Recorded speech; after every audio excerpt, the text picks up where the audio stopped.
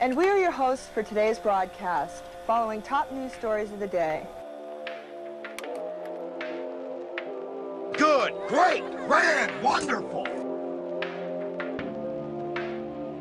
I have a bad feeling about this. What ain't no country I ever heard of? They speak English and what? It's the good, the bad, and the what? Lost your train of thought, didn't I?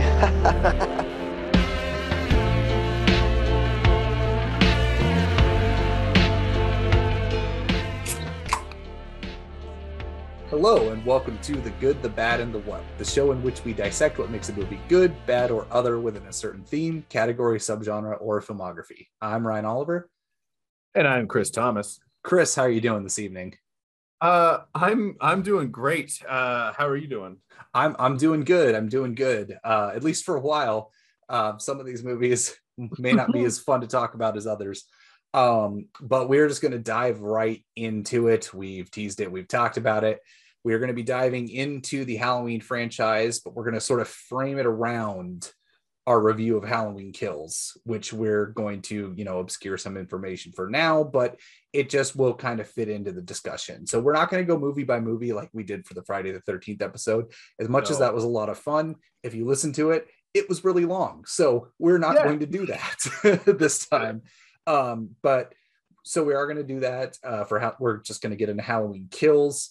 We are going to do a non-spoiler and a spoiler section because it is a brand new movie. It is currently out in theaters and on Peacock Premium.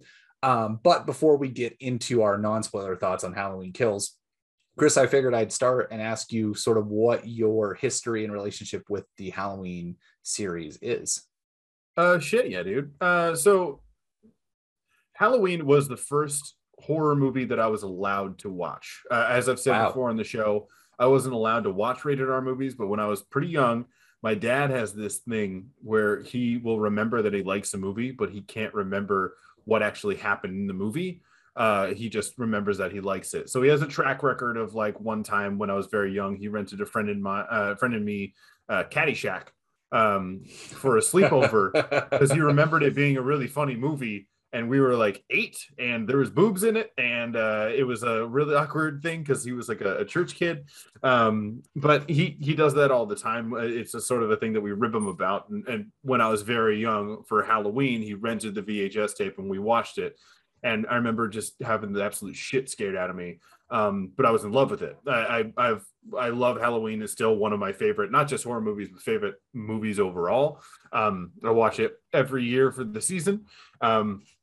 I think I can probably speak for the both of us when I say the series, not so much, which I think is why we decided we weren't going to do the beat by beat with, like we did for Friday the 13th, because I mean, although Friday the 13th, it doesn't have any movies in its lexicon that are, up to par with the first Halloween movie. I would venture to say that you probably agree with me in saying that Halloween, in terms of overall quality, is the worst of the big horror franchises. Halloween is, of course, fantastic. And then the rest of the series isn't even necessarily diminishing returns. So you've got like the Oddball 3, and I really don't like any of the rest of them. Yeah, I lot there. So for sure, I will concede that I think of like AAA horror series. I mean, there are worse horror series.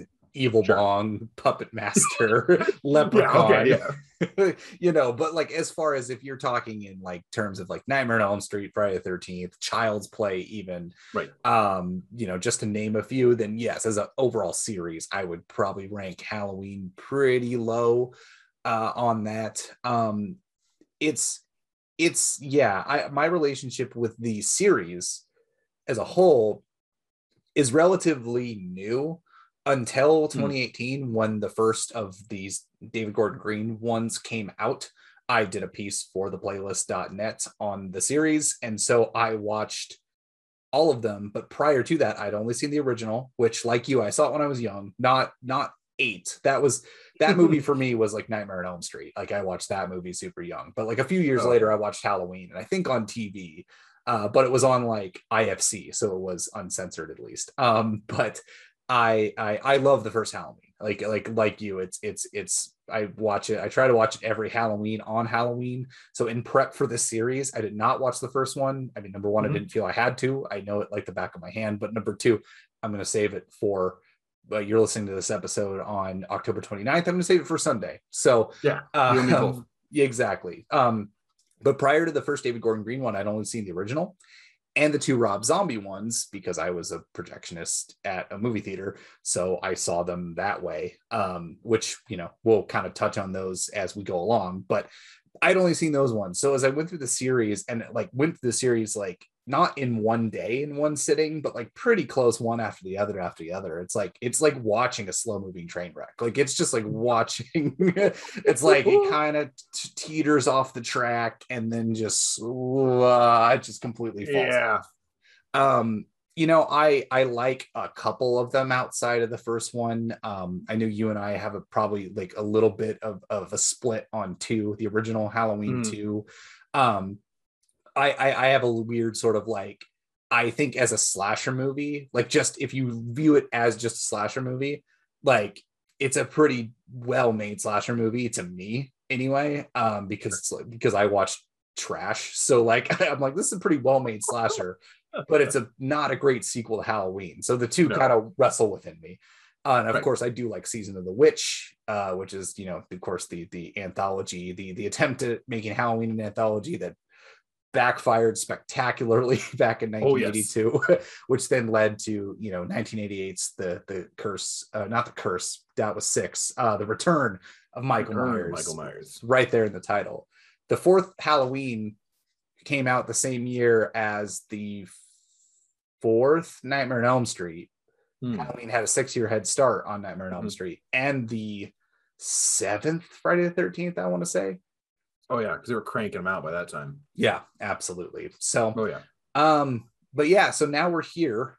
2018 Halloween was a complete sort of reboot. I mean, if you're listening, you probably already know, but it disregarded all the previous sequels. It's only a direct sequel to the 1978 original John Carpenter film.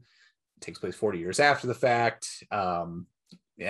Basically about generational trauma. The first one pretty much with the Strode family, Laurie Strode, Jamie Lee Curtis reprising her role, and then how that has trickled down to her family. And this one, Halloween Kills, I would say is more generational trauma, but spread out to Haddonfield as a whole. Still sort of reckoning with this incident that happened Halloween night 40 years prior. Community trauma. It's communal trauma. Yeah. Absolutely. Yeah. So I think you and I would both agree. As far as sequels are concerned, I think we both liked the 2018 Halloween. Yeah, I think so. And so with that, we'll get into non-spoiler thoughts here, but what did you initially think about Halloween Kills? Initially, what I thought about Halloween Kills is I left the theater overall positive on it. Awesome. I don't exactly want to get on a tangent of what I didn't like and what I did like, so we'll get into that discussion. But I think what you and I had discussed before getting on mic is the 2018 Halloween was a good Halloween sequel in that it was basically the Force Awakens of the Halloween franchise. It was just a soft reboot. It took the right ideas and continuations that you needed from the 78 original to make a fun slasher movie that didn't completely shit on the franchise or go batshit off the rails like Curse of Michael Myers or anything like that. So as far as a Halloween sequel is concerned, it was a very good Halloween sequel. The way that I felt about Halloween Kills is that it is a pretty bad Halloween movie that is wrapped inside a fantastic Friday the 13th movie.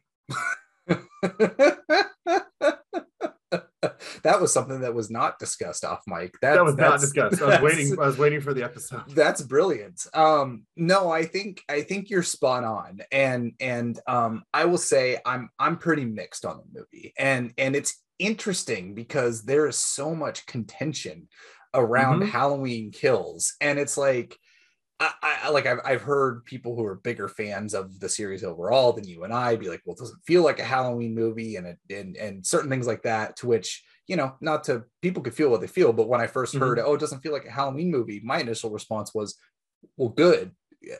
Have you seen the other Halloween movies outside of the first one? They largely suck. Yeah, so I'm like, okay, cool. That's I'm actually intrigued by it. And of course, my biggest draw to the 2018 one from the start was that David Gordon Green was directing it, who for my money is, I'm not going to say like the best working filmmaker, or get like hyperbolic like that, but I think his like eclectic mix of film, and that he wants to put his hand in different pies, starting out with, terrific indie dramas like All the Real Girls and George Washington and Snow Angels, and then going into like studio comedies with Pineapple Express, and working with Jody Hill on Eastbound and Down, and then and then just doing just all kinds of different things, and then tackling the Halloween series. I was like, okay, well, you got me, I'm intrigued.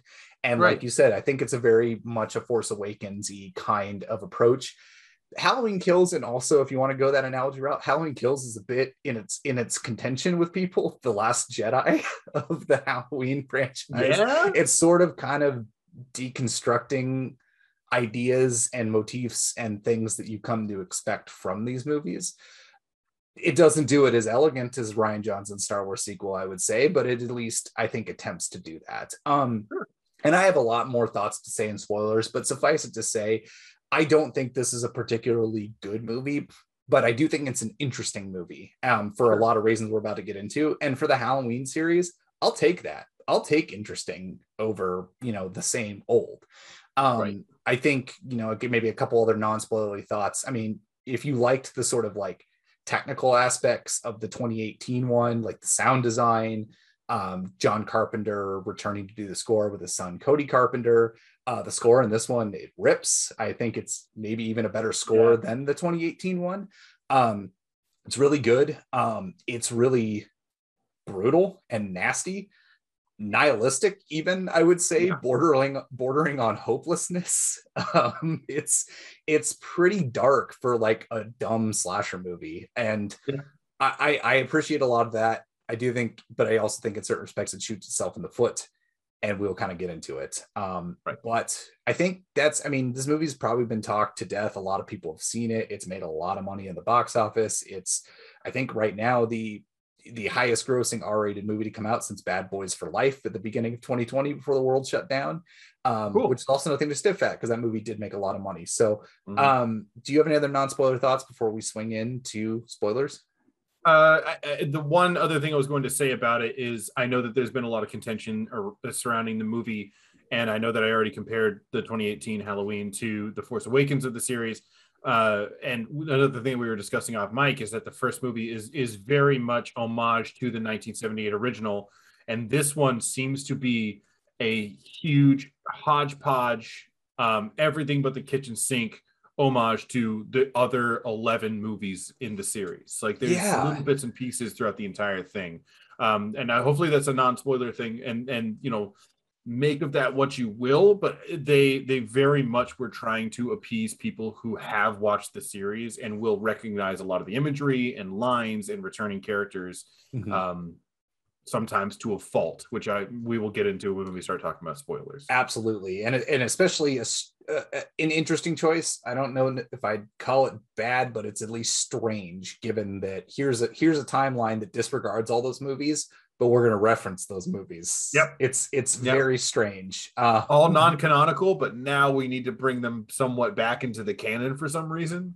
That's I think the biggest thing. It is odd, and I think, again, it's not spoil. We'll get into specifics why, or at least I'll lay my specifics.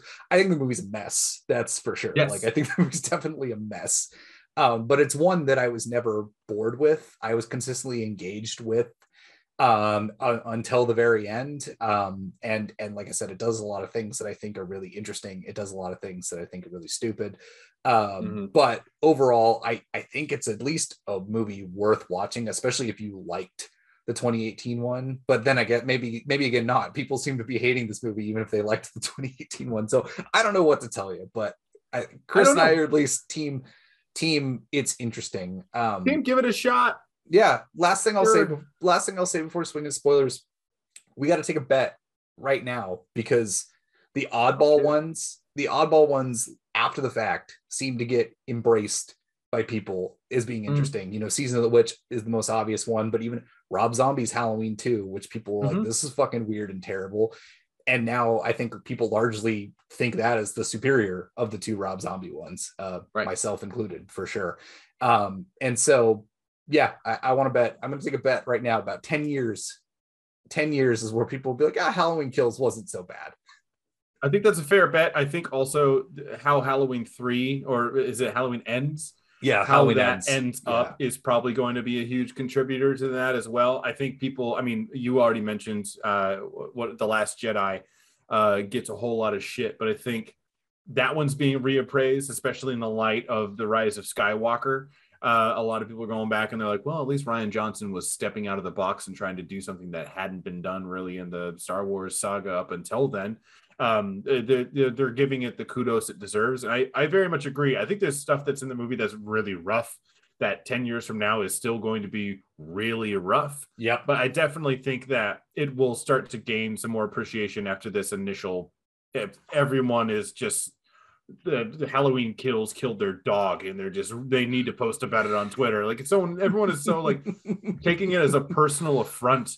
And it's just like, guys, it's a Halloween sequel. It was starting at the lowest possible bar from the very beginning. The fact that I was entertained at all already makes it one of the better ones in the series. I would agree with a plum. And the last thing I will say officially, keeping with the Star Wars comparison, at least we know Halloween Ends is pretty much in the can, so they can't really walk back on a lot of stuff if based on people's reaction because it's already been shot. So at least David Gordon Green's going to finish it the way he intended to, whether that ends up being a good thing or a bad thing. At least it's there. So, all right, well, let's swing into spoilers for Halloween Kills starting right now. Oh, I've heard of this flick. There's a twist in it, isn't there? Yeah. Just try and forget that. And hopefully we'll still be able to enjoy it. I bet he's a woman, that bloke. No. You think it's the future, but it's actually set in the past. It's not Earth. It's all a dream. Oh, could you not try and guess what the twist is?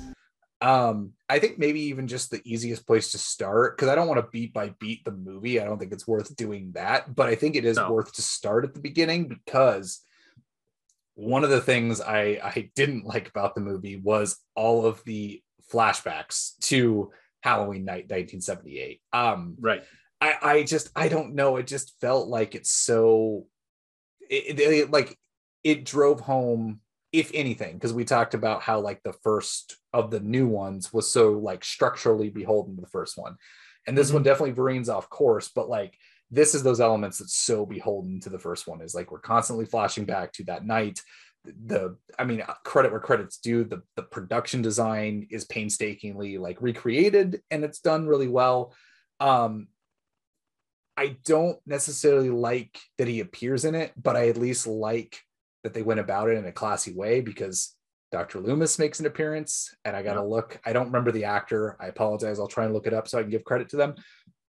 But it was not a digital thing. It was makeup. They did full on makeup to make this actor look like Donald Pleasance circa 1978, which, funny enough, I don't necessarily love it narratively in the movie I'm about to mention, but they took the approach that Dr. Sleep did, where like they didn't do a de-aged Jack Nicholson or a de-aged Shelley Duvall.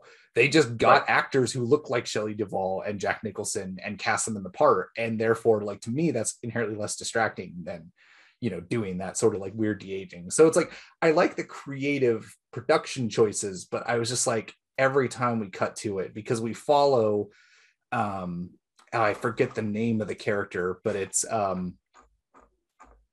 Lonnie? Or are you talking about Will Patton's character? Yes, I guess he's not Will Patton in it, but Officer Hawkins. Officer Hawkins, yes, that's what I'm talking about. So we do follow Lonnie, which we'll get into that. But it's Will Patton's character, Officer Hawkins, and then it's Thomas Mann playing the young version. Which, I mean, this might just be a me thing. I also just don't like that actor. He was in that shitty indie like Me and the Earl and the Dying Girl.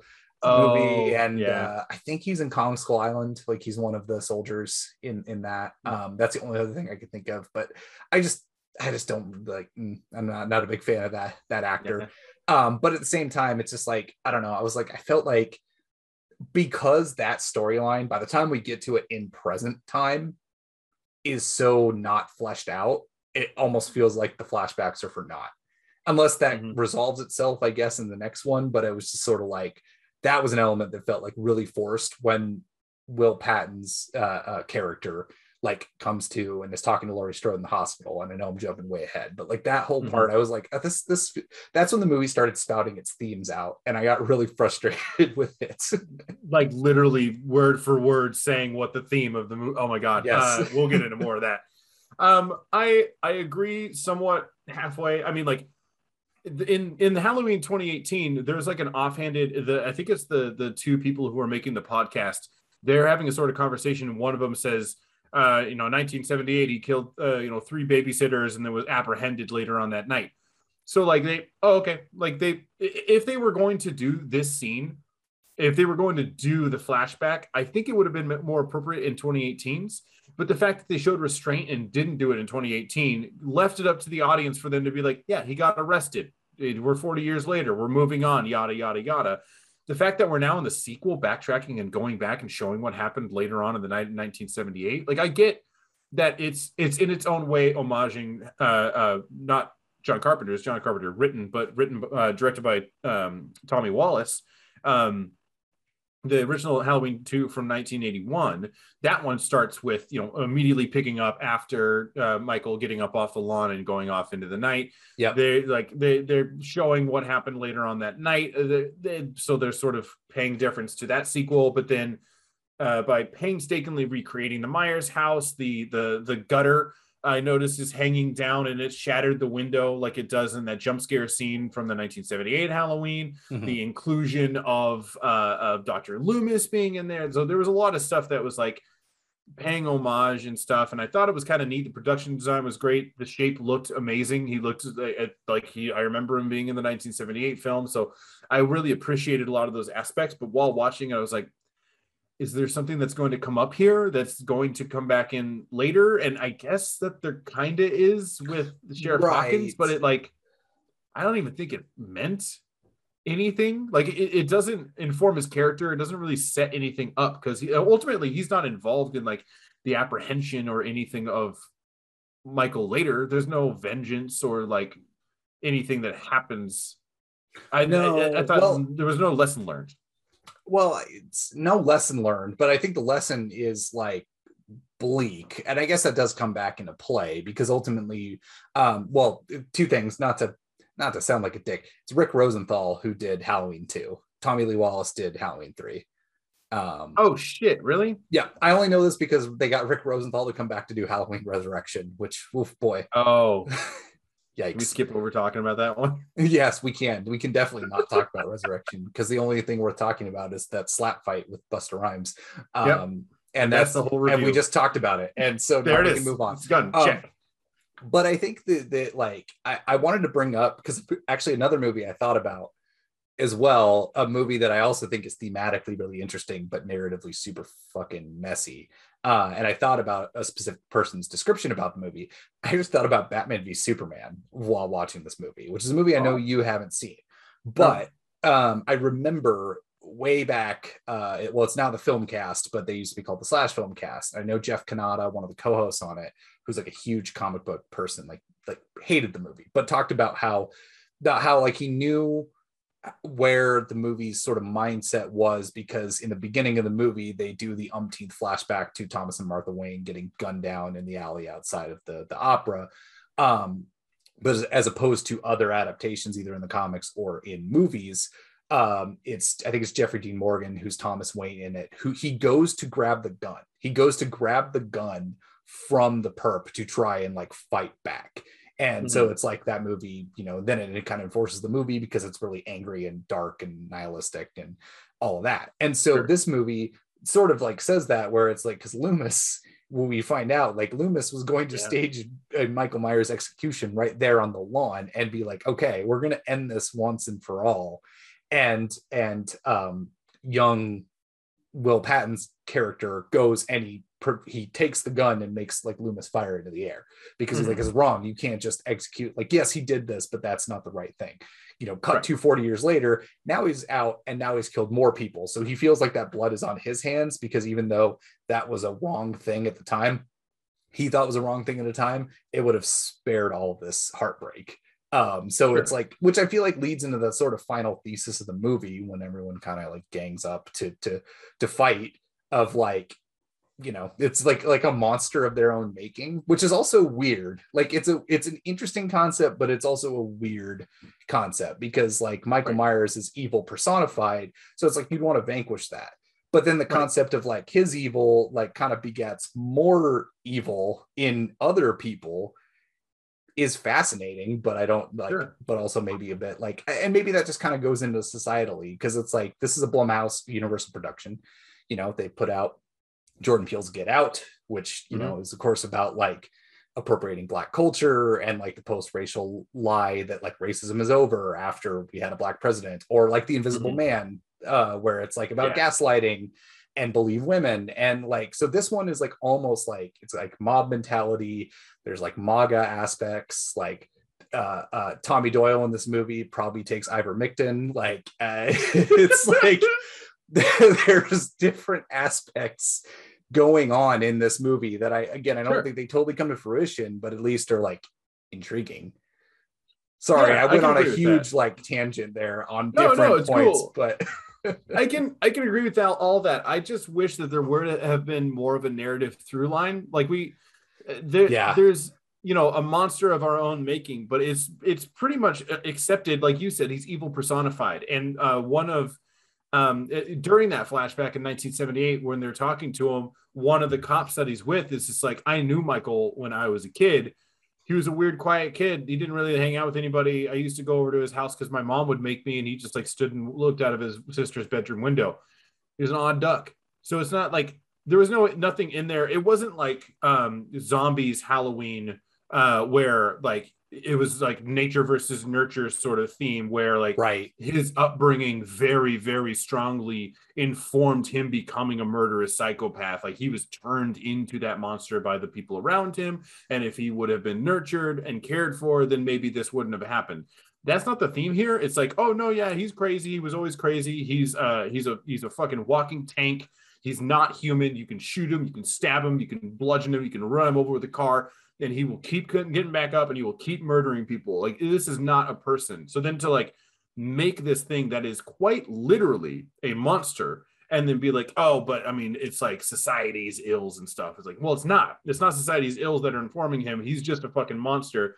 And I wouldn't even necessarily say that getting a bunch of people with a bunch of weapons to go after that guy to stop him is the wrong move. I think their move is the wrong move because they're a bunch of fucking idiots.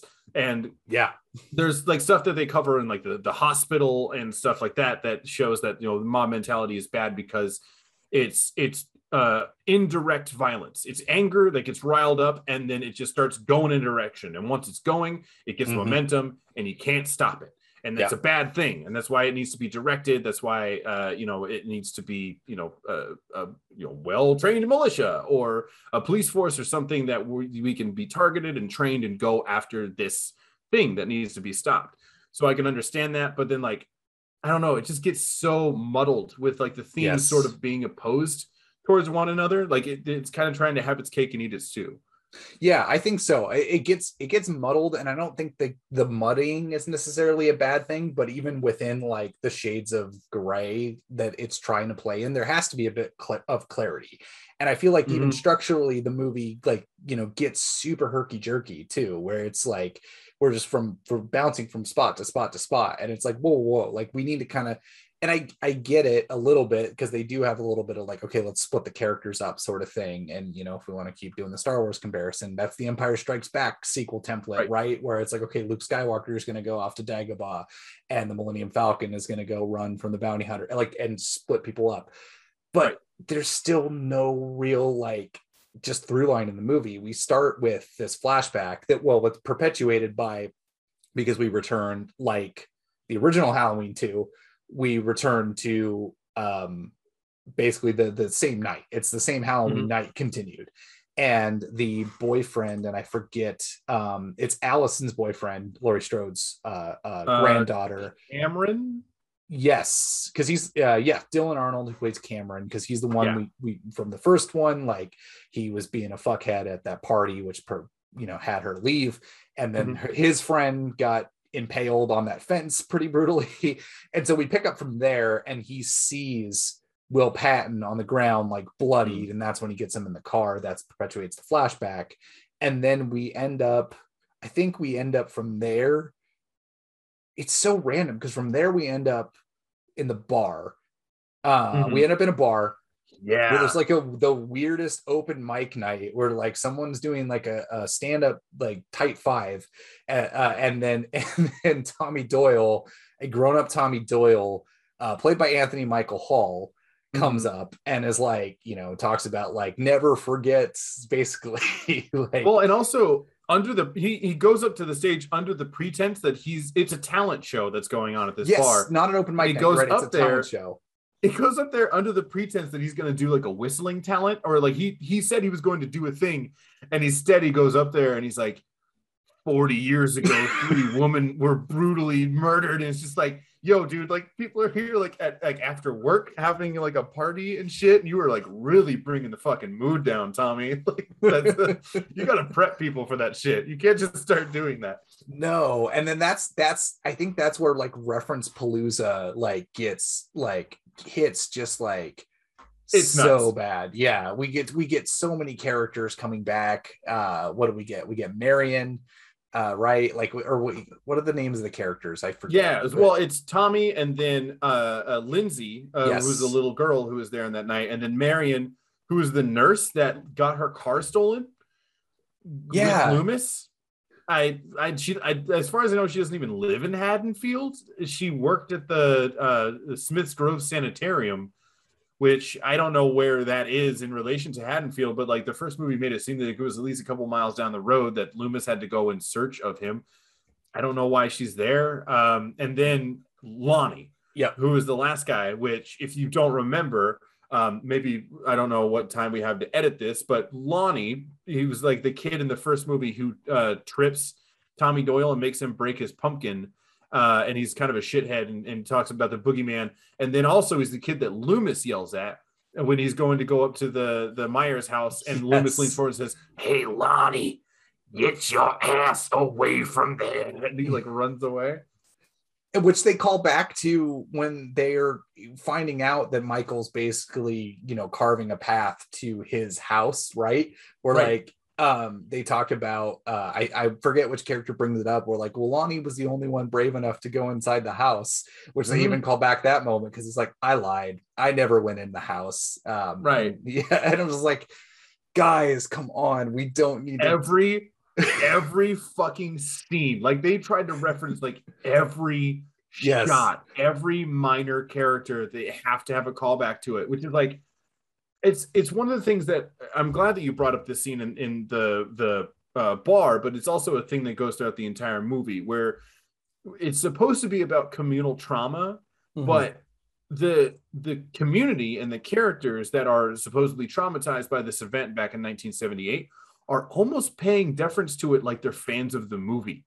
And it's really, really, really weird, because like if you are traumatized by like a major event, and I don't necessarily want to bring one up because again, that'd be like Tommy Wallace taking the fucking stage and bringing down the fucking mood. But like you would think if you survive like a traumatic event, you're not going to constantly be going up to people and being like, "Hey, 40 years ago, I saw some lady get stabbed," and they'd be like, "Dude, get the fuck away from me. Like, that's terrible, but like, you need to go talk to somebody. You don't do this in a bar. You don't constantly bring it up. You don't have celebrations, it seems, to like commemorate the event and always talking about it." And like, maybe it's because Haddonfield is a small town, but I didn't get that sense, especially because in the 2018 movie, I can't remember the name of the kid, but there's that kid who gets fucking stabbed and he gets like jacked up into the wall and stuck there. And earlier on in the movie, when he's hanging out with the smallest of the Strode clan, the daughter, she's Allison. Like hanging out with this guy, Allison. Thank you.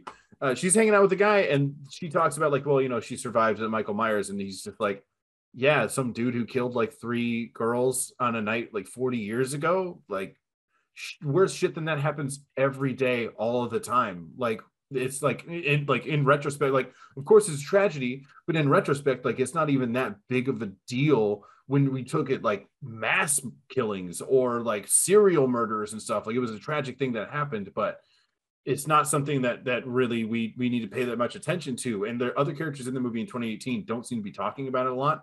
It's really weird how much it comes up in this movie. Yes, all of the characters, and all these characters coming out of the woodwork who weren't even in the first one. It's almost like it was sort of like, well, we'll leave them out for a sequel, but it's just strange. It's like, yeah, you made a good point of it feeling like they're fans of the movies, which is also kind of a through line that was continued from the first one. I forget the actor's name. I even forget the character's name, but I think you call him off mic Numis. Michael's doctor in the 2018 one, who's basically like the crazed horror fan. Like, that was the whole idea, because he took Michael to Laurie Strode's compound for like a final showdown, and so like that sort of thread continues on, which is like, I thought that was stupid in that movie. It was like one of the few stupid aspects I thought in that movie, and it is kind of still stupid in this movie.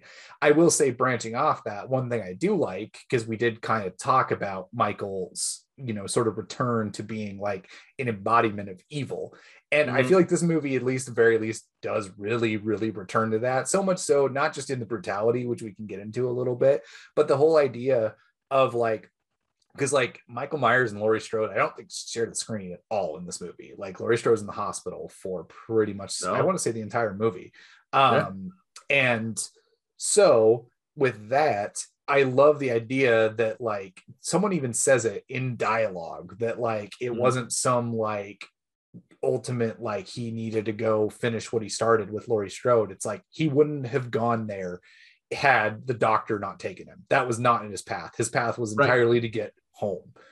And so like I at least found that interesting, of like, okay, I know someone said it in an offhanded comment in the previous one of like, they're not related, Laurie Strode and Michael Myers, and this one like made it abundantly clear, like, hey, he doesn't give a shit about Laurie Strode at all.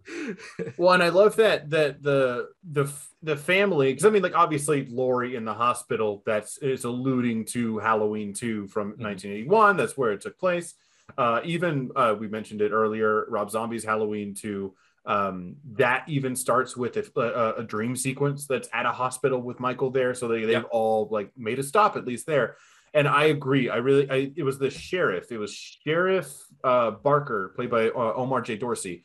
He, I believe, was the one who was just like, he ended up out of your house because Numis drove him out there. He doesn't give a shit. But like, up until that point in the movie, Laurie and Judy Greer, who plays Karen, they were all like, Michael's coming here. Laurie's here, so Michael is coming here. So we need to get the cops here. We need to lock it all down. The mob is even spun up into a frenzy, thinking that Michael is going to be coming there. Right. And I really liked the idea that, like, no, it's not about fate. It's not about some unspoken bond that is between you two. He's a shark.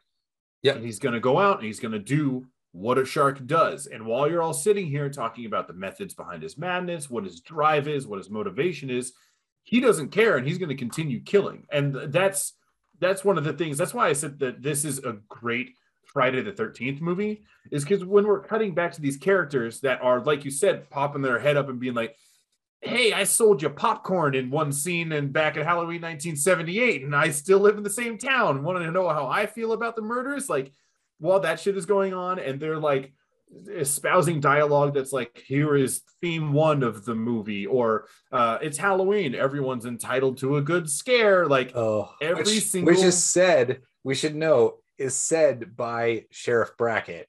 By Sheriff Brackett, who's now a security guard at the hospital. Even though he is like he's an old man, and very old. He should not be a security guard at that. Like, do not give that man a gun. That was one thing I was like, Brackett, like, good to see you, buddy, but I'll defend myself if this shit starts to go sideways. Yeah. But, yeah, of course he says the line because he has to, but then while this is going on and we're in these scenes where like it's all disingenuous, every single attempt at a heartfelt, like Karen and Allison being like, Dad's dead, and then like, well, he'll always be with us. It's like, he died like 3 hours ago. And neither of you were like crying or like really broken up about it. You're like, yeah, you know, he got peanut butter on his penis. That was a funny line. Thank you guys you. remember? I'm glad you said that. Toby Huss is fantastic in his small role in that previous movie. Just shout out. Also he's great in Cop Shop. If you haven't seen Cop Shop, it's now currently to stream on or to rent on VOD. But we're not talking about Cop Shop. But maybe we should. Unfortunately, we'll throw it into the series. It's better than talking about Resurrection. But while this stuff is going on, that's like groan-inducing. My audience in the theater, I told you off mic, we're laughing at pretty much every emotional attempt that happened in the movie. And then we'll hard cut away to Michael Myers doing crazy, fucked up havoc shit. That's like very nihilistic, very dark. But as far as like a slasher movie goes with gore and shit, he's much more on the level of like Part 6 Jason than he is the quiet, moving, hiding in the shadows, only to step out with enough time to slit your throat and then go back into the darkness, like he was in the 78 Halloween or even in some of the other sequels. He is not that Michael here. He is coming straight at you like a fucking bull, and he's going to crush every bone in your body.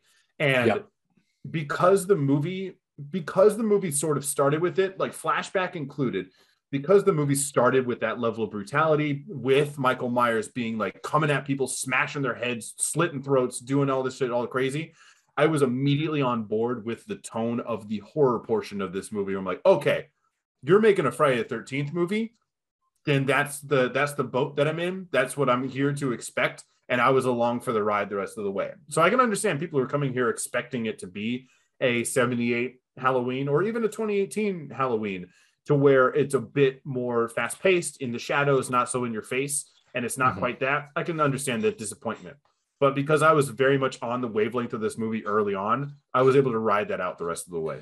And totally, I get that. And I think, I mean, even the 2018 one, I think just because there is less like carnage overall, 2018 one's pretty brutal too. I feel like people have kind of forgotten, like the brutality in that movie is pretty evident. But I think it's because the through line of it, of like sort of generational trauma, specifically with the Strode family, was so strong. And I don't think it's unstrong here, but it just tries to juggle too many balls in the air when it comes to that and expand it. And I just don't think it carries them all. But I agree as far as the slasher portion, because you know we slam cut pretty much at some point to the truck driving away, exactly where the first movie ended, and then the ambulance running, which had that amazing teaser trailer that came out that year. I think it was just that scene, maybe a bit extended, of like Laurie just screaming "Let it burn!" as they're going by.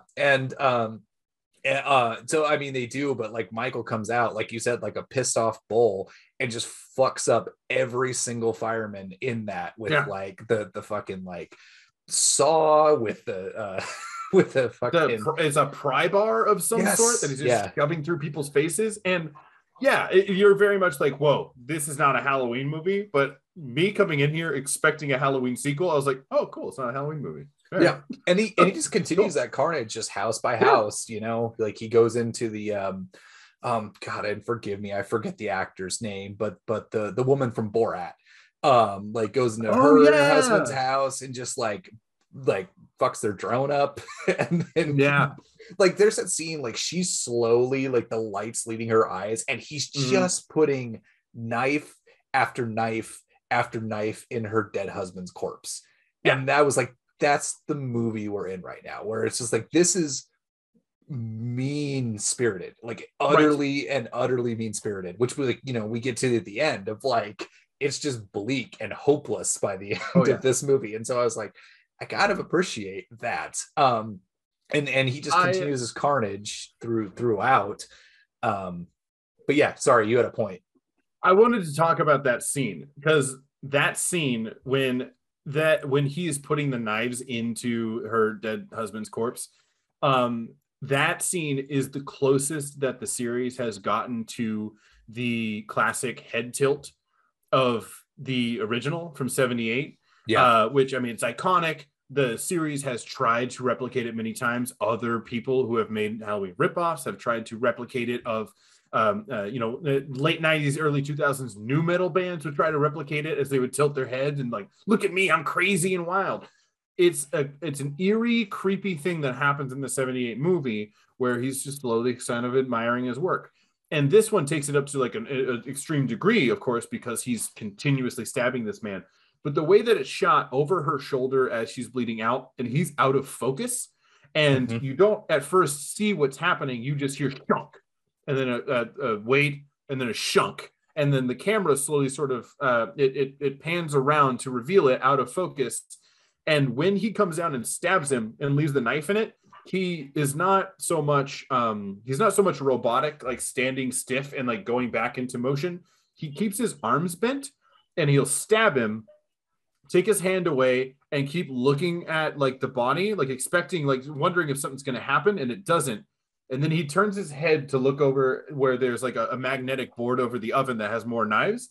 And then he'll like reach at that and grab it and look back at the body and shunk, and then wait to see if it does anything. And he looks like a curious child who's wondering what does this do? Is this going to make something new happen or something? And it like, without giving any dialogue, without like really spending too much time in the scene, it reveals everything that you need to know about Michael Myers' mentality. He's a dog, he's a child, he's just doing things for not really any known reason, but he's experimenting, he's curious, and he's just he's a extremely dangerous Lenny of Mice and Men. Yeah, that's a great way to put it. And you're right. I think that's what, if anything, the most positive aspects I am of this movie. And I think you're the same way of like, I feel like just it reinstates the fear of like, here's somebody who is completely not just unstoppable, but like somebody who completely doesn't know their own strength. They don't know what they're capable of, but they are capable of certain things, and they are just continuously doing the thing over and over again. And it's like, it's absolutely terrifying. So I think like those elements are really strong in the movie for sure. And I think there's some of the best stuff. And like the whole, like, when we break away from the whole like mob storyline, which like I do have more to say on that, specifically with a sequence towards the end, but like I mostly love the sort of like ground's eye view of Haddonfield, especially when we're introduced to probably the best characters in the movie for my money are Big John and Little John, played by Scott MacArthur and Michael McDonald. Fantastic, like just like awesome characters, which also kind of leads into another like sort of roundabout interesting point, in addition to like the mean-spiritedness and the overall like bleak worldview of the movie. Because when we're introduced to Big John, he's like smoking a joint and playing old records, and he's like in his robe like dancing, and it's like, oh my god, it's so awesome. But then they get a couple of like trick-or-treaters who ring on the doorbell, and they say like, oh my god, like my friend like is like dying, that she found a razor blade in your candy. And so they're like going out, and Michael McDonald's Little John goes out there to try and like figure out the situation. Then they hear a door slam, like someone's in the house, which of course it's like a fake out. You think it's Michael Myers. Turns out it's just one of the other kids going to steal all their candy. And, Dick move, and the girl like on the ground pretending that they had a razor blade. So just taking advantage of like this sort of like, I wouldn't say urban legend. It is a thing that has happened, but has been like, talked about, of like, oh, razor blades in the candy, sort of deal.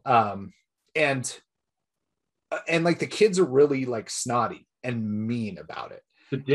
They're dicks about it, which also reminds me of like when we're introduced in the flashback to Lonnie, the kids are also super dickish and picking on them too, more rude than anyone was actually in the 1978 movie.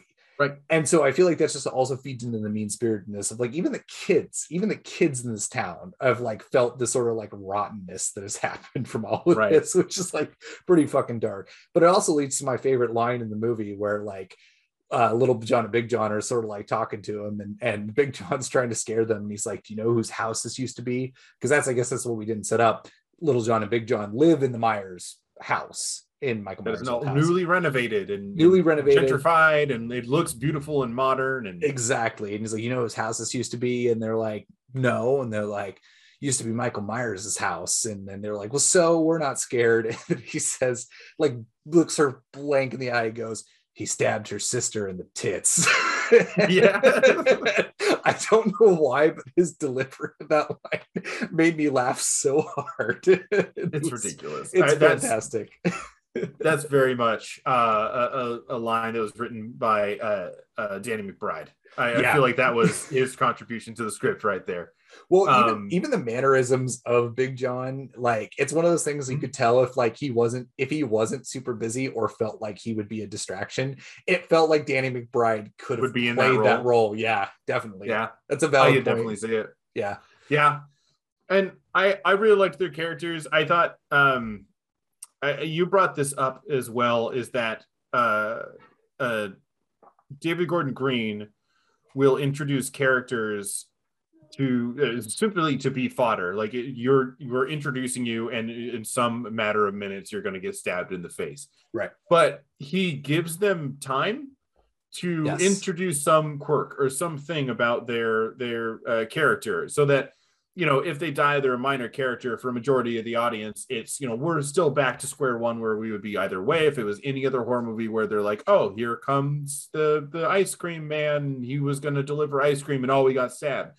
But if they give us an extra 2 minutes in the car with the ice cream man, where he's on the phone with his wife or having a conversation, or he has some weird hobby, there's some portion of the audience that's going to relate with that. Is going to relate with that character on some deeper level, which makes the kill more effective.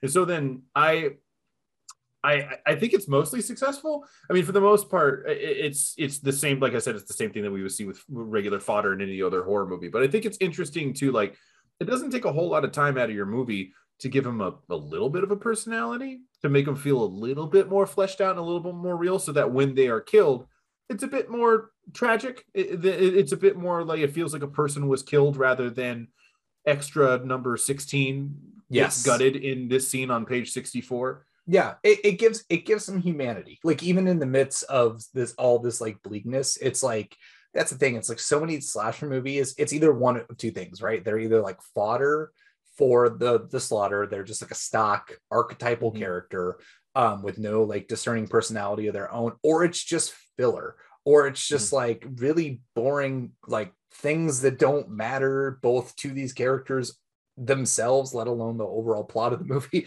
They're just saying things because they need to pad the runtime out in the movie. And I feel like David Gordon Green is conscious enough, and he's good enough writer and a good enough character developer, that he's really good at making these little characters and making these little moments count.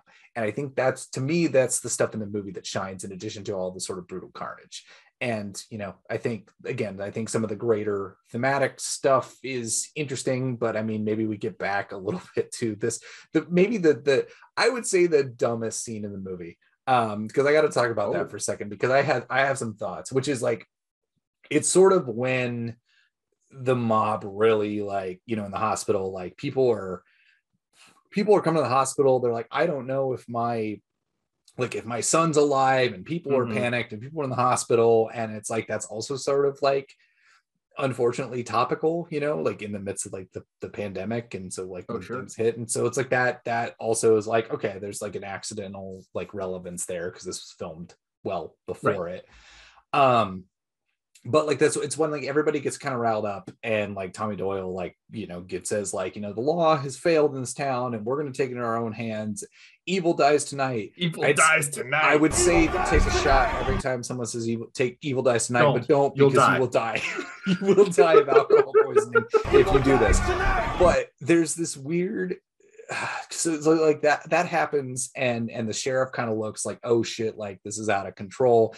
And there's the other mental patient that escaped along with Michael Myers. And this is the dumbest moment in the movie to me. So on two levels, because number one, he's running around the hospital, he makes it back to the hospital, he's running around, and people think that he's Michael Myers, so they all start chasing him. And I was first off, he looks like Danny DeVito. This guy is 5'2". Michael Myers is 6'5". He's this giant imposing figure. So I was how did you misconstrue that? Like it's like who wrote Twins with him and Arnold Schwarzenegger? Like, right. They were, even though Schwarzenegger's not that tall, but either way, but it's just like, how did you misconstrue that? And I know that's kind of a nitpick, but it's also like, that's really stupid. Like, like even I get that you're showing like mob mentality is like blinding people's rationale through like something like that. And so therefore somebody who's innocent, at least innocent of the crime that they're pinning on them, is now dead. But I think like number one, that's entirely stupid.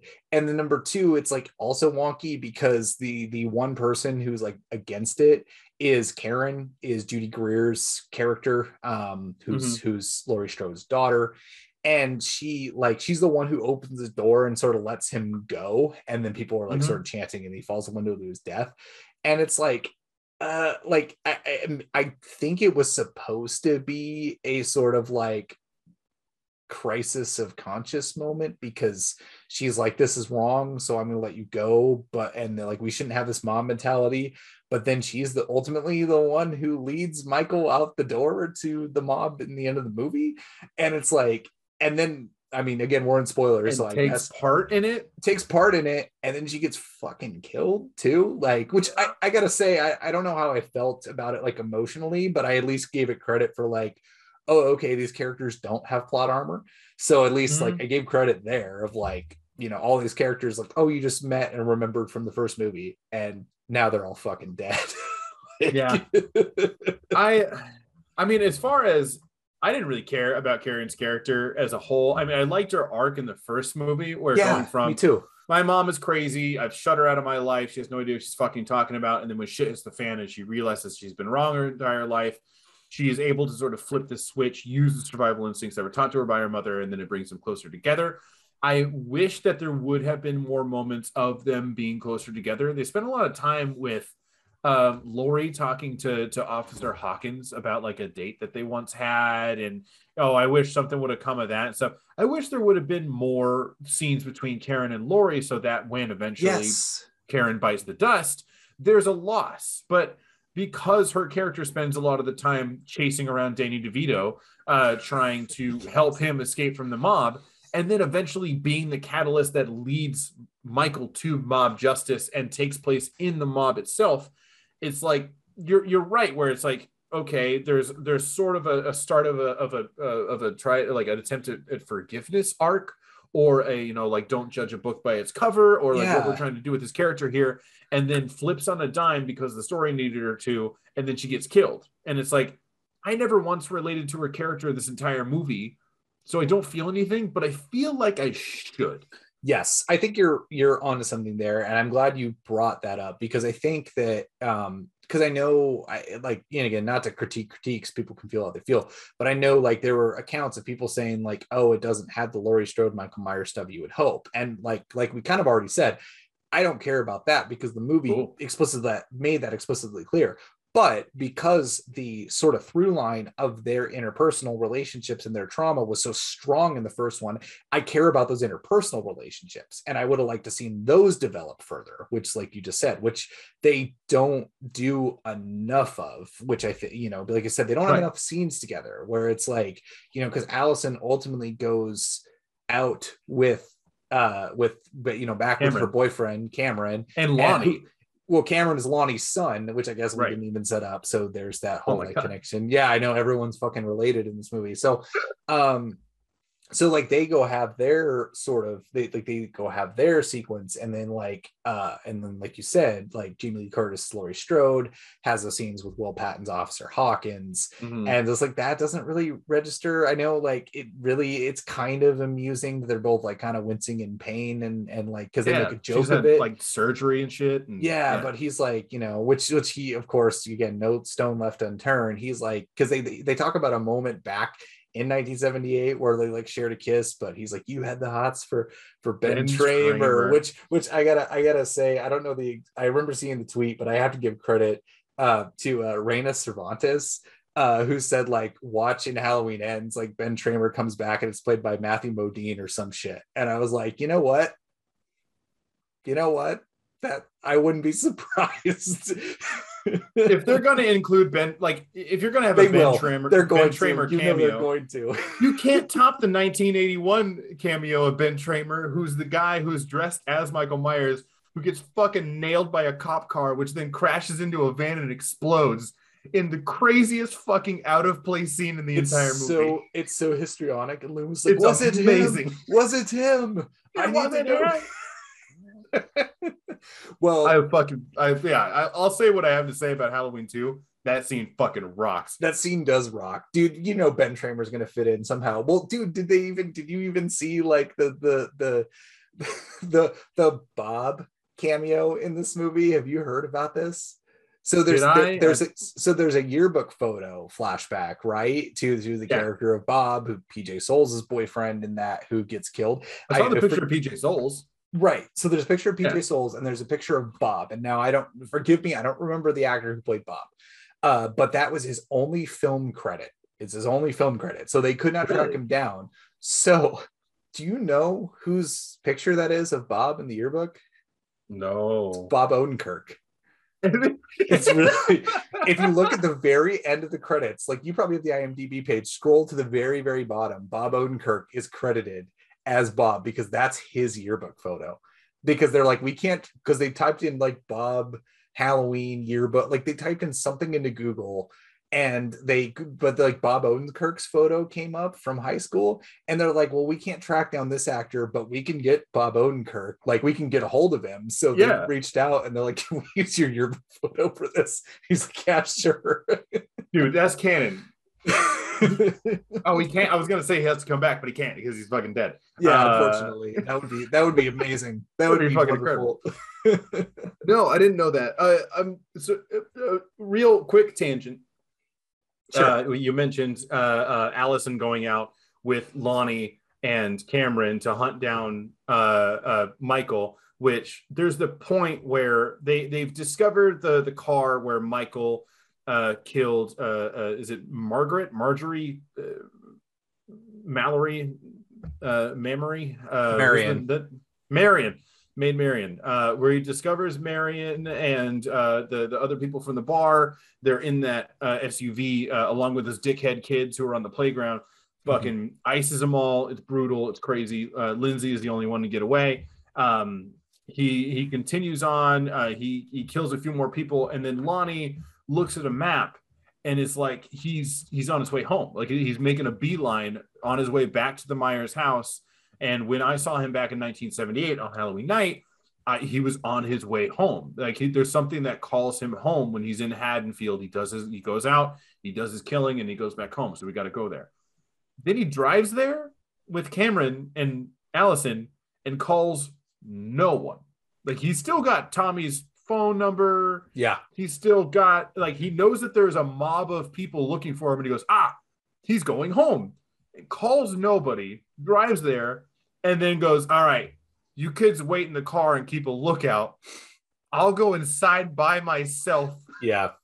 To check it out, which is like, okay, the dumbest move number 2. And then the dumbest move number 3, I can't remember what exactly he says to Cameron, but it's quite possibly the last time he's going to see his son, and he's just like, hang in there, champ, or whatever bullshit line. Like he doesn't say I love you or like anything like that. He's just like, keep your nose clean, and like gets out of the car. Lonnie, you're the worst fucking father. Yeah. Oh my God. Yeah. And also too, the other thing, this is a total nitpick, but it just crossed my brain. Like, weren't they all kind of getting hammered at that bar in the beginning of the movie? He was drinking in the car. Yes. As he's driving them around, he's got a cup it's like not in a beer can, but it's like very clearly he's sipping booze out of this like coffee cup that he's driving around with. That's how they roll in Haddonfield, I guess. I guess so, yeah. That'll help. That'll keep you sharp looking after this fucking 7-foot-tall maniac keeps slamming whiskey. But I really quickly, because we do need to mention the other movies in the series. Yes, before we do wrap up, yes, we gotta do it. And I'm glad that you mentioned sort of how, and we've sort of danced around it talking about the relationship between Michael and between Laurie, and that there's a contingency of fans of the series who are saying there's not enough Michael and Laurie. And I have for a long time said that the worst thing that the Halloween series ever did was give Michael motivation. Yep. Where in the second movie, admittedly, Deborah Hill and John Carpenter said that when they wrote the script, they had no ideas. They didn't want to write it, but they hammered it out because the studio paid them to do it. They got drunk, they wrote the script, and that's where they came up with the Laurie is Michael's sister who survived that night and was adopted by a different family under the name of Strode. And because of that decision, as soon as Michael is not a crazed maniac personification of evil who's stalking the suburbs and killing anybody who gets in his way, he now has a motivation to go after that person. He's no longer a threat to anyone who's outside of the sphere of that person. And they continued that through line by, after the Halloween 3, which I personally love. It's an oddity, but like it has nothing to do with the main series. They're watching Halloween on TV in the movie. So in that universe, it's canon. But in the fourth one, they explain that Laurie Strode died in a car accident off screen. Mm-hmm. And then the motivation for Michael just skips down to her daughter. So he's going after his niece. So 4 and 5 and 6. He's going Daniel after... Harris is in 6 briefly. Yeah, or right, not Daniel Harris. It's not Daniel Harris reprising the role, but the character, the niece, is in 6 briefly. So he's going after his niece in 4, 5, and 6. And then in Halloween H2O, he's got to get Laurie. She works at this school. I got to go. She didn't actually die in a car accident. She faked her death somehow. Well, Halloween H2O is a direct sequel to 2. And it skips 4, 5, 6, which still doesn't make sense because in Halloween 2, it ends with Loomis shooting Michael in both of his eyes, which didn't kill him, shot him in the eyeballs. And then blew him the fuck up, and then he falls in frame and like burns to a cinder. Well, in H2O, he gets decapitated. Yeah. So whatever, it doesn't make sense to me. But like he gets burned to a cinder, and then in Halloween H2O, he's just there, and he's got like a knockoff version of the suit that he wore in Halloween 1 and 2. Yeah, he's back because we needed him. This franchise is nothing without Michael Myers. So. This franchise needed LL Cool J as the security guard writing his romance novels. That was the main character, and they blew it. But like all of those movies are way less interesting than the first movie. Yeah, and is driven by the motivation of Michael needs to hunt down this one target. And what made him scary in the first movie is who is this guy and why is he doing this? Like, what made these girls special? Are they special? Am I just as much of a risk of being slashed to death as anybody else that's in this neighborhood? Is it my neighborhood that could be next? And that's what made it horrifying back in the 70s was a threat in the suburbs. It wasn't Texas Chainsaw Massacre. It wasn't, strangers in a foreign land. You went someplace where you weren't allowed and you paid the price for it. It's the danger coming to your home where you should feel safest. Yeah, that is what made it scary. And it makes it less scary when you give them a motivation to go after a specific target. That's why I love in these ones is that he's danger. He's evil. He's in the suburb. He's like crazy Loomis. The evil is here. Batten down the hatches or whatever he has to fucking say. But yes, no, I would agree. Like you're right. The motivation is what has always sort of robbed. I mean, it hasn't robbed the original because the original, in addition to it's just a great piece of work. So it's like I can disassociate it from the crummy sequels as its own piece, but it does sort of cheapen that idea of like, oh, this just happened where you're at. Like this could happen anywhere sort of deal. Right. And that's what makes it scary. You're right. And so like, it's always cheapened it. I mean, even Rob Zombie went back to the well of them being related, albeit one of the things I do like, because I do like his Halloween 2. I hate his first one with a passion because of that whole nature versus nurture aspect. I'm like, I don't care really where Michael Myers is from. And then the second half is just a remake of the first movie. But the second one totally careens off its own path. And it's like, which also credit to him because he sort of like spearheaded that idea of like trauma laden sort of thing that like the David Gordon Green movies is doing, because like Laurie Strode in that movie is suffering the heavy trauma from that event. And Loomis is the fucking villain of the whole thing, profiting off of it with his book tour and all of that. But I like the idea, at least Halloween 2, I feel like the Zombies Halloween 2, unlike the original Halloween 2, actually enriches its first movie to a certain extent by making it sort of this, like, not just I need to like kill my bloodline, but like I want to be with the people in my bloodline who mattered. And so it's like I felt like that was actually like fascinating and interesting, and it's weird and ethereal, it's brutal. I'm not a big Rob Zombie fan. His sort of rockabilly redneck sort of thing really grades on me quickly. It's very toned down in the second Halloween. Yeah. It's still grungy, but it's not that backwoods hillbilly sort of exactly style. And it's beautifully made, like it was shot on 16 millimeter and blown up to 35. So like it's really great. And if nothing else, it looks great. Yeah, if nothing else, there's no other Halloween movie where Sheriff Brackett, who's played by Brad Dourif in the Rob Zombie ones, goes on about Cat Ballou. Hey, I'll take the wins where I can get them. Any movie with Brad Dourif in it is all right by me. There was a time in my life where I really liked the first Halloween or Zombies Halloween. I think I owe it mostly to my sort of I really like dig true crime, and so then sort of a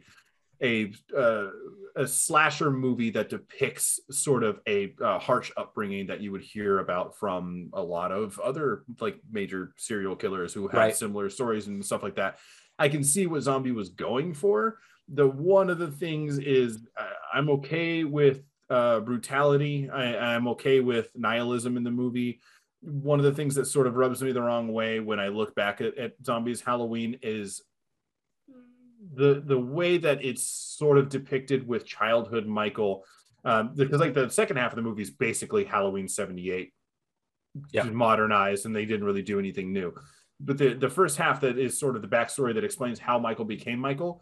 Everybody that he kills is given a story that more or less tries to make it seem like they deserved it.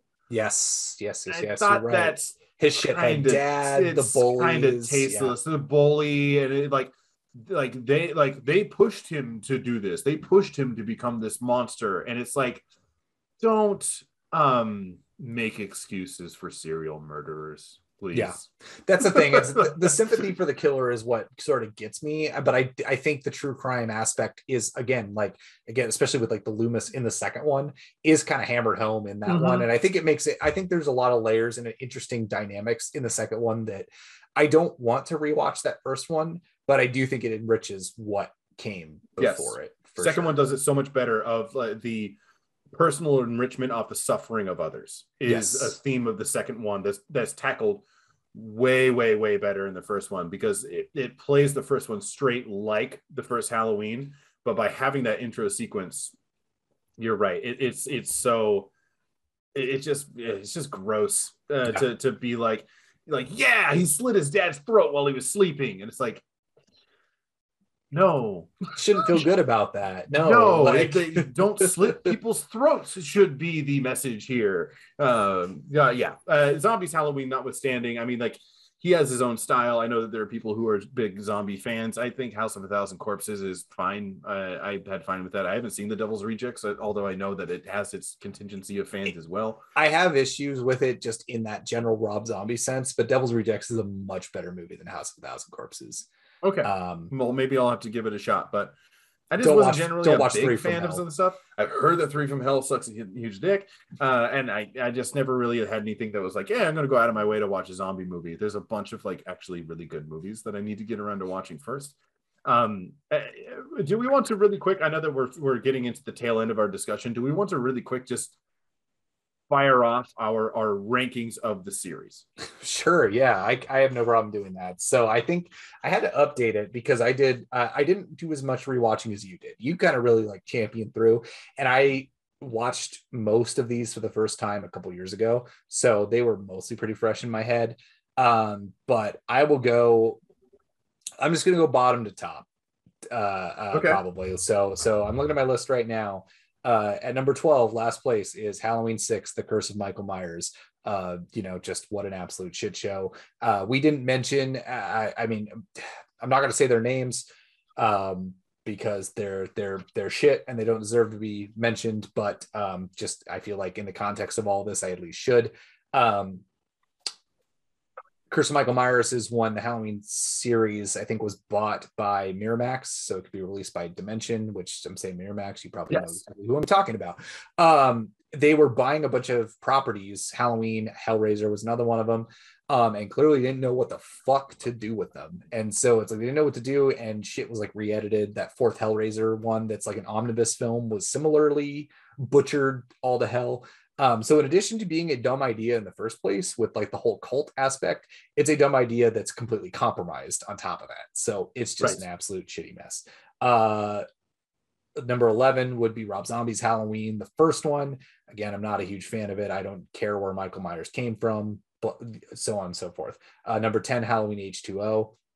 Not a fan of it. Number 9, Halloween Resurrection. I actually have Resurrection above H2O because you're going to have to explain your position here. I mean, it's stupid. It's stupid. Like both are stupid, but Resurrection was more interestingly stupid, I guess, than H2O of like this sort of like final confrontation. It didn't work in that movie. It was done so much better in Halloween 2018. Put it on the box. My number 8 would be Halloween 5, followed by number 7 would be Halloween 4. I really can't differentiate either of them in my head. I know Halloween 5 has that awesome like cardboard cutout of the like restaurant with like the like waitress, and I know that 4 is the scene where Loomis does a action jump over a gas barrel as that entire gas station explodes into a ball of flame. But other than that, they're the same exact sort of middle of the road movie to me. I can't differentiate the two of them. And also Michael looks terrible in both of them. Yes, those are like the worst masks in the series. Agreed. My number 6 would be Halloween Kills. Again, I don't think it's a good movie as we discussed, but I think it's at least an interesting movie and it's got interesting aspects, which for this series, as I've said before, that's enough. Number 5 would be Rob Zombie's Halloween 2, which I think is a good, interesting film, as we just discussed for all these reasons. Number 4 would be the original Halloween 2. Again, I think it's a really solid slasher movie in its own right. Number 3, Halloween 3, Season of the Witch. Number 2, Halloween 2018. And of course, number 1, the original. I can't disagree with your list. Other than Resurrection being ahead of anything. Other than Resurrection being like I think, hold on, I need to double check my list. I believe, I have Resurrection as dead last. I was offended by that movie. That's fair. Because I mean, like, not only like, I think that movie exposed how out of ideas the entire series is by the beginning of the movie, starting with Michael going to the insane asylum and killing Laurie Strode, which is like his entire like, I guess, goal of this entire series up until that point was get Laurie Strode, and he does in the cold open of the movie.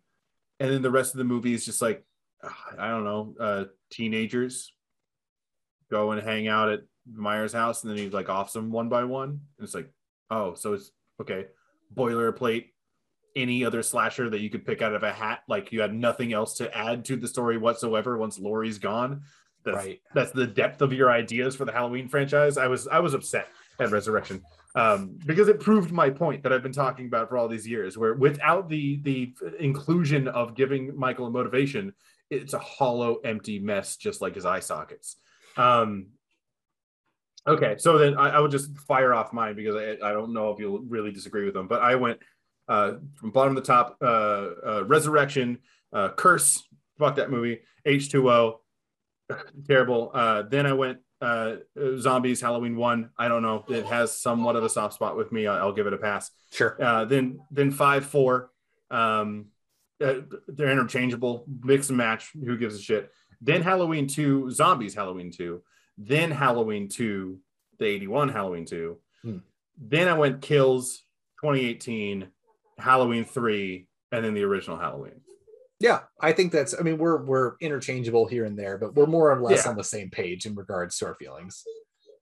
It's a sliding scale, but I think it also says something about the series that we can be more or less aligned in where they're at, and either of us are just like, yeah, that makes sense. Like, as long as Halloween, the original, is the first on your list, mix and match the rest of them, really. Who gives a shit? Really. I mean, other than like I said, I think, I mean, clear standouts to me, I think to both of us are, you know, Halloween 3 and then 2018 Halloween, I mean, are like the clear next standouts. Yeah, for sure. Well, yeah, do you have any other thoughts before we put a cap on this Halloween? No, I hope that this was a good time for people to listen to. I know that we didn't beat by beat it or go, movie for movie like we did for the Friday the 13th franchise, but don't have to. Like we've said, you don't have to. I mean, at least with Friday the 13th, you're talking about the original, but then the second one was better than the original, and the third one was kind of shitty, but it introduced some fun elements that were used later. And then the fourth one is considered a peak. The fifth one was strange. The sixth one is considered a peak of the series. The seventh one is weird as fuck. The eighth one's awful. So there's a roller coaster. There's peaks and valleys and things and weird oddities to talk about from movie to movie. Whereas at some point in the Halloween series, you're either on a plateau or you are on a dead free fall of a terrible fucking movie, and it's just not fun to talk about or watch. So yeah, I would agree. No, I think that was a good call. Kudos to you. You mentioned that at the end of our last episode. You're like, should we go movie by movie? You're like, I don't think so. And I'm like, you know what? I agree. I don't think we have to. They've been bored to death at this point, and it's just like, again, so many of them are just the same. That's the problem. It's like so many of them are the same, or they're like a stupid variation of the same. Whereas, like you said, the Friday the 13th movies have variables, and I'm sure we will someday tackle the Nightmare on Elm Street series. It is inevitable. At least all those movies are boundlessly creative. We'll talk about each one of those. Yes, they're boundlessly creative. Even the stupid ones are at least have something to say. But the Halloween, outside of the original, outside of the I guess these sort of auteurist ones, the zombies and the David Gordon Greens, they're not that interesting to discuss, really. I don't think. But I hope this was an interesting discussion. Chris and I are mostly on the same page. I think Chris is slightly warmer on Halloween Kills than I am, but we're mostly in the camp of it's interesting. It's an interesting misfire, moderate misfire, which we'll take. We'll take that in a series of really, really bad movies. And I mean, when I'm watching popcorn horror, that's just a big brute fucking people up, and there's practical effects and good gore and good horror going on.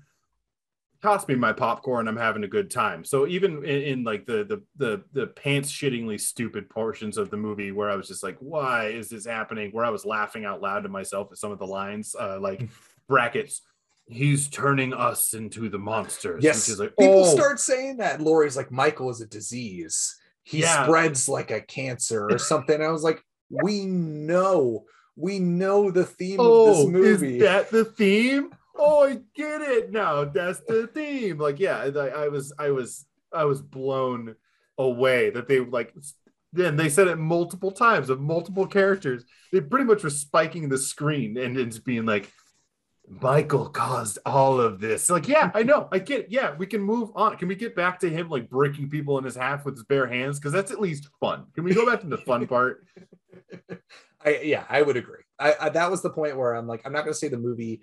I'm not going to say I turned on the movie like the mob in this film, but I was very much like, okay, now you think we're stupid, and I'm not a fan of this because it was very not subtle in the first place, so it was very easy to pick up on, and now it's hammering it home. But when you turned on the movie, did you stand up in the theater and say Halloween Kills dies tonight? No, I did not. Take off into the lobby?